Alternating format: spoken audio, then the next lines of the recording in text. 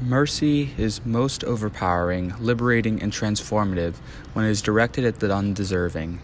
The people who haven't earned it, who haven't even sought it, are the most meaningful recipients of our compassion. It allows us to break the cycle of victimization and hatred. Bryan Stevenson, Just Mercy, a story of justice and redemption. This type of quote really gets you thinking about how this can be applicable to your current situation in life. For me, it's pretty simple. A couple months ago, my math class attempted to take a calc test, and we all knew it was going to be very, very challenging. Yet, we really didn't put much work in as far as prepping. So when the time comes to take this test, we are very nervous, unprepared, scared. And in the middle of the test, when all hope seemed lost and we all thought we were going to fail this test, our math teacher, out of the blue, goes ahead and says, "Let's make this a take-home test."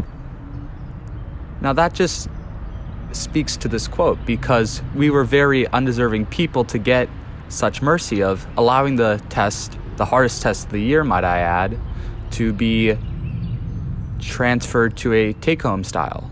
We were all liberated from possibly failing this test, and we hadn't earned this. We didn't even think we could get this, but it really shows the powerful compassion of our math teacher by going through with this. And it's just really powerful to see how texts such as Just Mercy are really impactful in our day-to-day lives even. Welcome to Unlocked, a podcast focused around personal development. Usually, I'm dissecting the backstory of a unique, famous icon and their story, but today I'll be walking down my own memory lane and taking a closer look at 3 essential texts from my life. These works not only inspired me to improve as a person, but have shown me how to do so. These texts are extremely powerful, like I said, and have taught me incredible lessons about how the world works, and each mark an integral moment in my journey. Let's begin. I was 8. My father called me down from my room, and once I came down to the living room, I was captivated by what I saw on the television screen. It was a council scene, so to speak. There were 8 people gathered around a fire, each sitting on their own little stool or stump, and you could just see the intensity in their faces. I later found out that this was called Tribal Council. Key moment of now my all-time favorite show, Survivor. And the scene was followed up by increasingly dramatic background music and many people whispering to each other, doing last-minute scheming, and then a couple minutes later, some votes are read on a piece of parchment by the host, Jeff Probst. At the time, I had no idea what was going on or the significance that this show would have on my life as I know it. Soon after, me and my family started watching the show weekly, every Wednesday at 8 p.m. Now, while I was only 8 when I first encountered this show, it actually premiered over 10 years earlier in May 31st of the year 2000. And it's essentially pinning fellow men and women against each other on an island, not deserted. I mean, it's covered with tropical forests and wildlife, but they're all alone. They're away from their everyday life, don't have many resources, and they have to work together to survive. And then after a while, they have to try to beat the rest of their competition to win a $1 million prize by using their strength, whether that be mental or physical, and as well as their social skills. And in the end, it is a game, so there is plenty of strategy involved. And in the process of this show, I have learned so many life lessons from watching it over these past 12 years. The first lesson that I can preach from it is how to build strong relationships and friendships and the importance of trust. Because in today's society, you cannot have enough friends, and with those friends, it is very important to have ones that you can trust, your go-tos, the people you can count on at a moment's notice to help you out or pick you up when you're having a bad day. And there are some prime examples from Survivor, such as Wendell and Dom from Survivor Ghost Island, who were probably one of the greatest 1-2 punches in Survivor history. Their friendship was inseparable. They were with each other from the very first day. Having not known each other at all, they formed a bond along with Laurel, who they eventually took all the way to the final 3. They outlasted the rest of their castmates by their amazing friendship, and they developed a very powerful friendship that was able to engulf several others into their alliance, which the rest of the cast was not able to match. And they rode that out all the way till the end. And it just shows, if you trust the right people and have strong relationships, you can't be stopped sometimes. And I also learned through the show that there are multiple ways to success.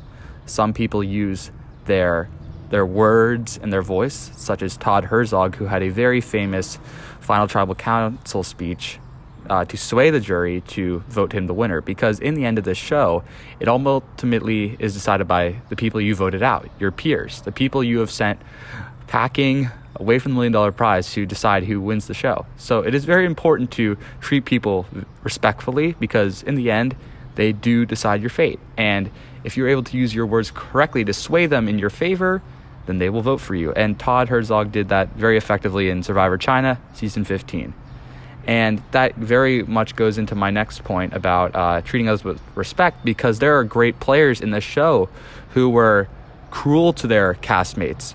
And although they had tremendous strategy and brought many new aspects to the game, such as Russell Hansen, Survivor Samoa, he didn't end up winning. And in fact, the winner of that season went to a much lesser player. She was not strong in immunity challenges. She wasn't physically or strong. She was socially strong. She was very kind to people and formed good alliances to take her to the end.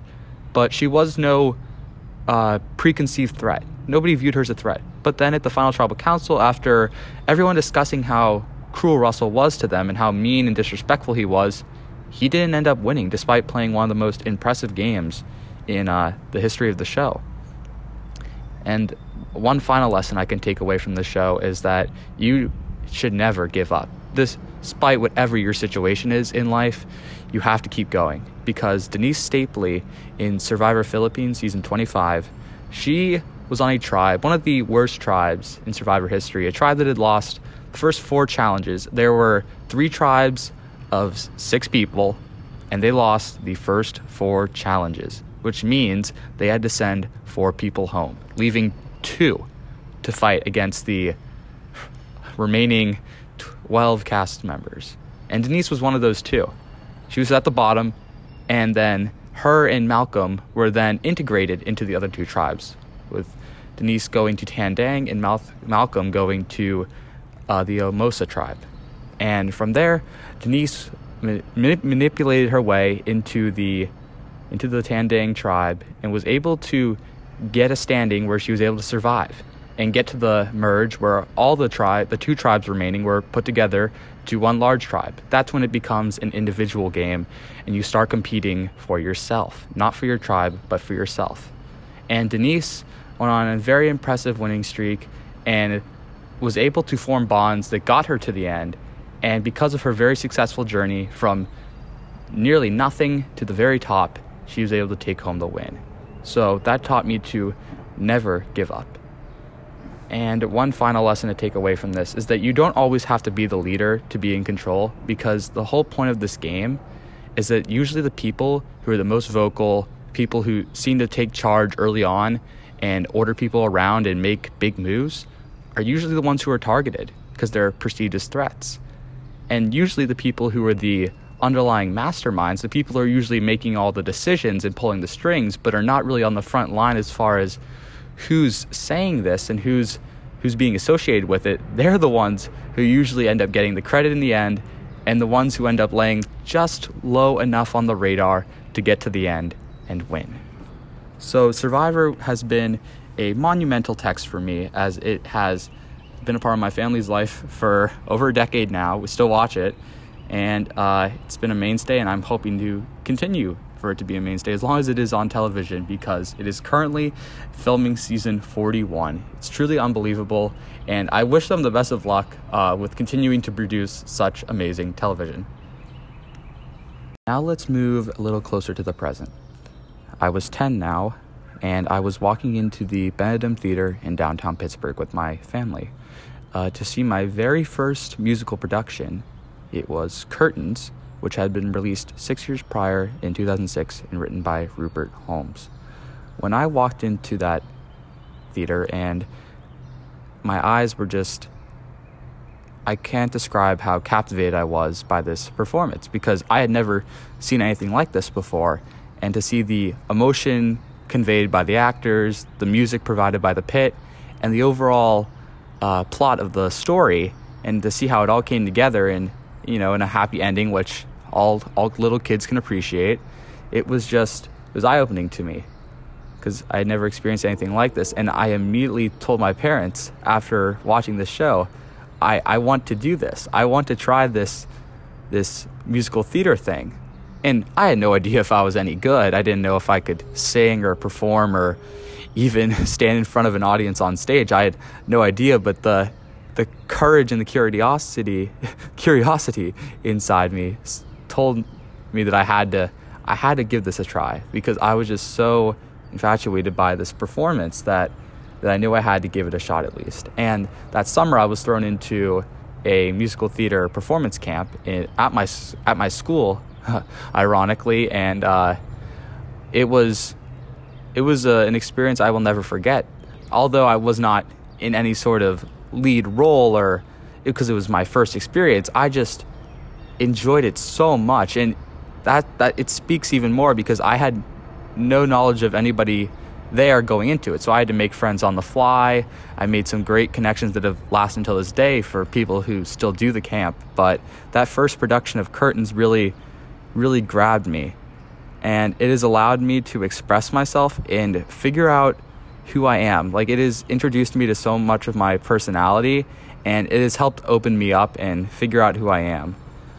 It's helped improve my confidence amazingly, because when I saw the people up on stage in Curtains, they didn't hold back at all. They played to their characters to the T, and they completely just did whatever they thought their character would do. That's what I learned about acting. It's not what you would do, it's what your character would do. And to see them not hold back and just be completely open and vulnerable on stage when displaying their emotions through their lines and songs, it was very impressive.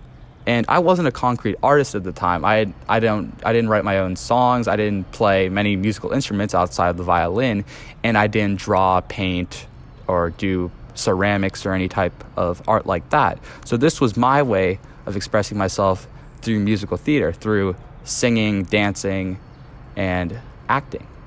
And through these experiences, I was able to see many things from different perspectives, because when you're analyzing a script and getting into character, you have to completely forget about your own biasms and how you see the world, and go into the shoes of this character you've been given and think about how they view certain issues, how other characters view them, how they view themselves, and what type of little mannerisms and actions they do that is unique to them. And that allowed me to see myself for who I was, because I was able to so well analyze these characters that I've been given, who aren't real people, but you have to make them real in order for the show to be convincing enough.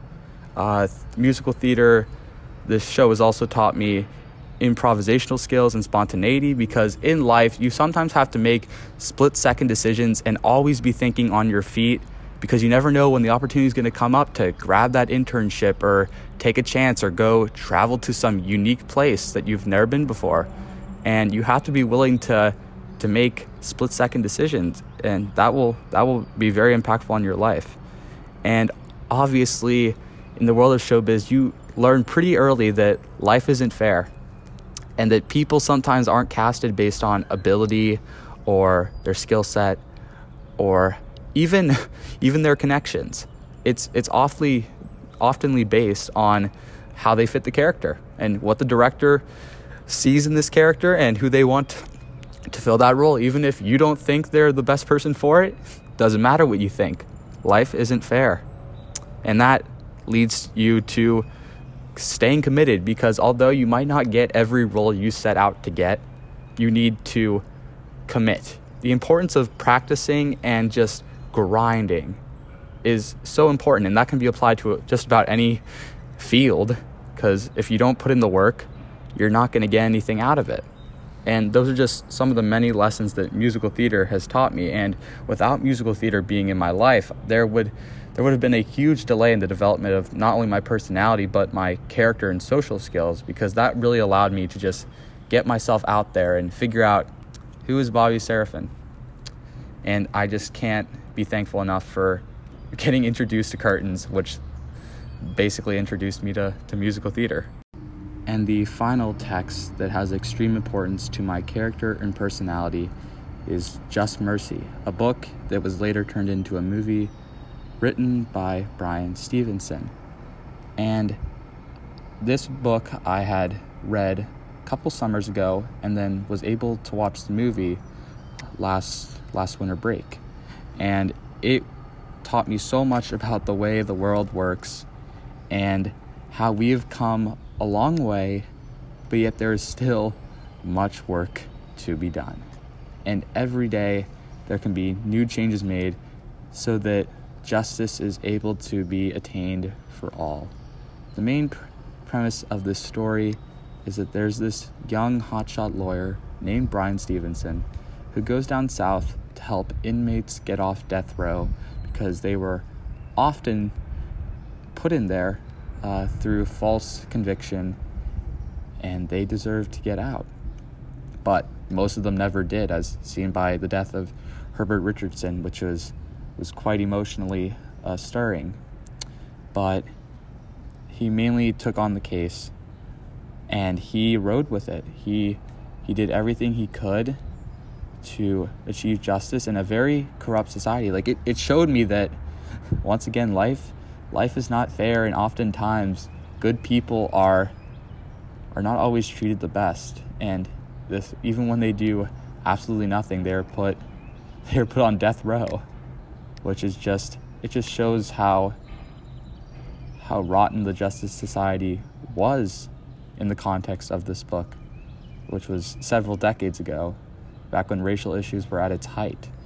And yes, although the justice system has come a long way, we still have work to do. And I learned that. I learned that through this book. And another thing that I was able to take away that really spoke to me was that people can change. That you should not have eternal prejudice or judgment against one person just because of their previous actions. I learned that people really can change, even if you think with the bottom of your heart that they are just downright awful people. And that lesson is taken away by the character Sheriff Tate, who throughout this book did whatever he could to, even if it was illegal and corrupt, as far as working with the local courts, trying to reverse the decision against Bryan Stevenson and his team. He was trying his hardest to do that, because he didn't want the townspeople to think the original decision was wrong and act against the justice system and think the world was a lie. And he did whatever he could until the tide started to turn, and people started to realize that Bryan Stevenson was fighting for an innocent man, and that the man convicted on death row was not there rightfully. And even his own family started to realize that. And he had a change of heart, and then eventually decided to make an agreement in court to drop all charges, freeing an entire community of a false conviction and achieving justice and showing that there is good in everybody. You have to be able to unlock it. There is good in everybody. You have to be able to find it. And those are some of the key lessons I've taken from Just Mercy. And I think the theme or the line that connects all three of these texts together is the importance they played in the development of my life. I would be a shadow of my current self had it not been for these three texts. They showed me so many valuable lessons. They helped improve my social skills and character, getting myself out into the world. They showed me that there's multiple ways to success, whether that be through strength or your mind or through your heart. And I will be forever grateful for what these texts have given me, and I know I'll be able to utilize them in my life going forward because they are just that integral to my development.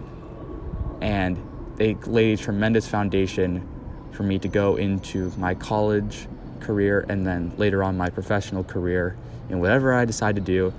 But all I know is that I do have a good head start, and I'm going to continue to grow, and these texts help get me started.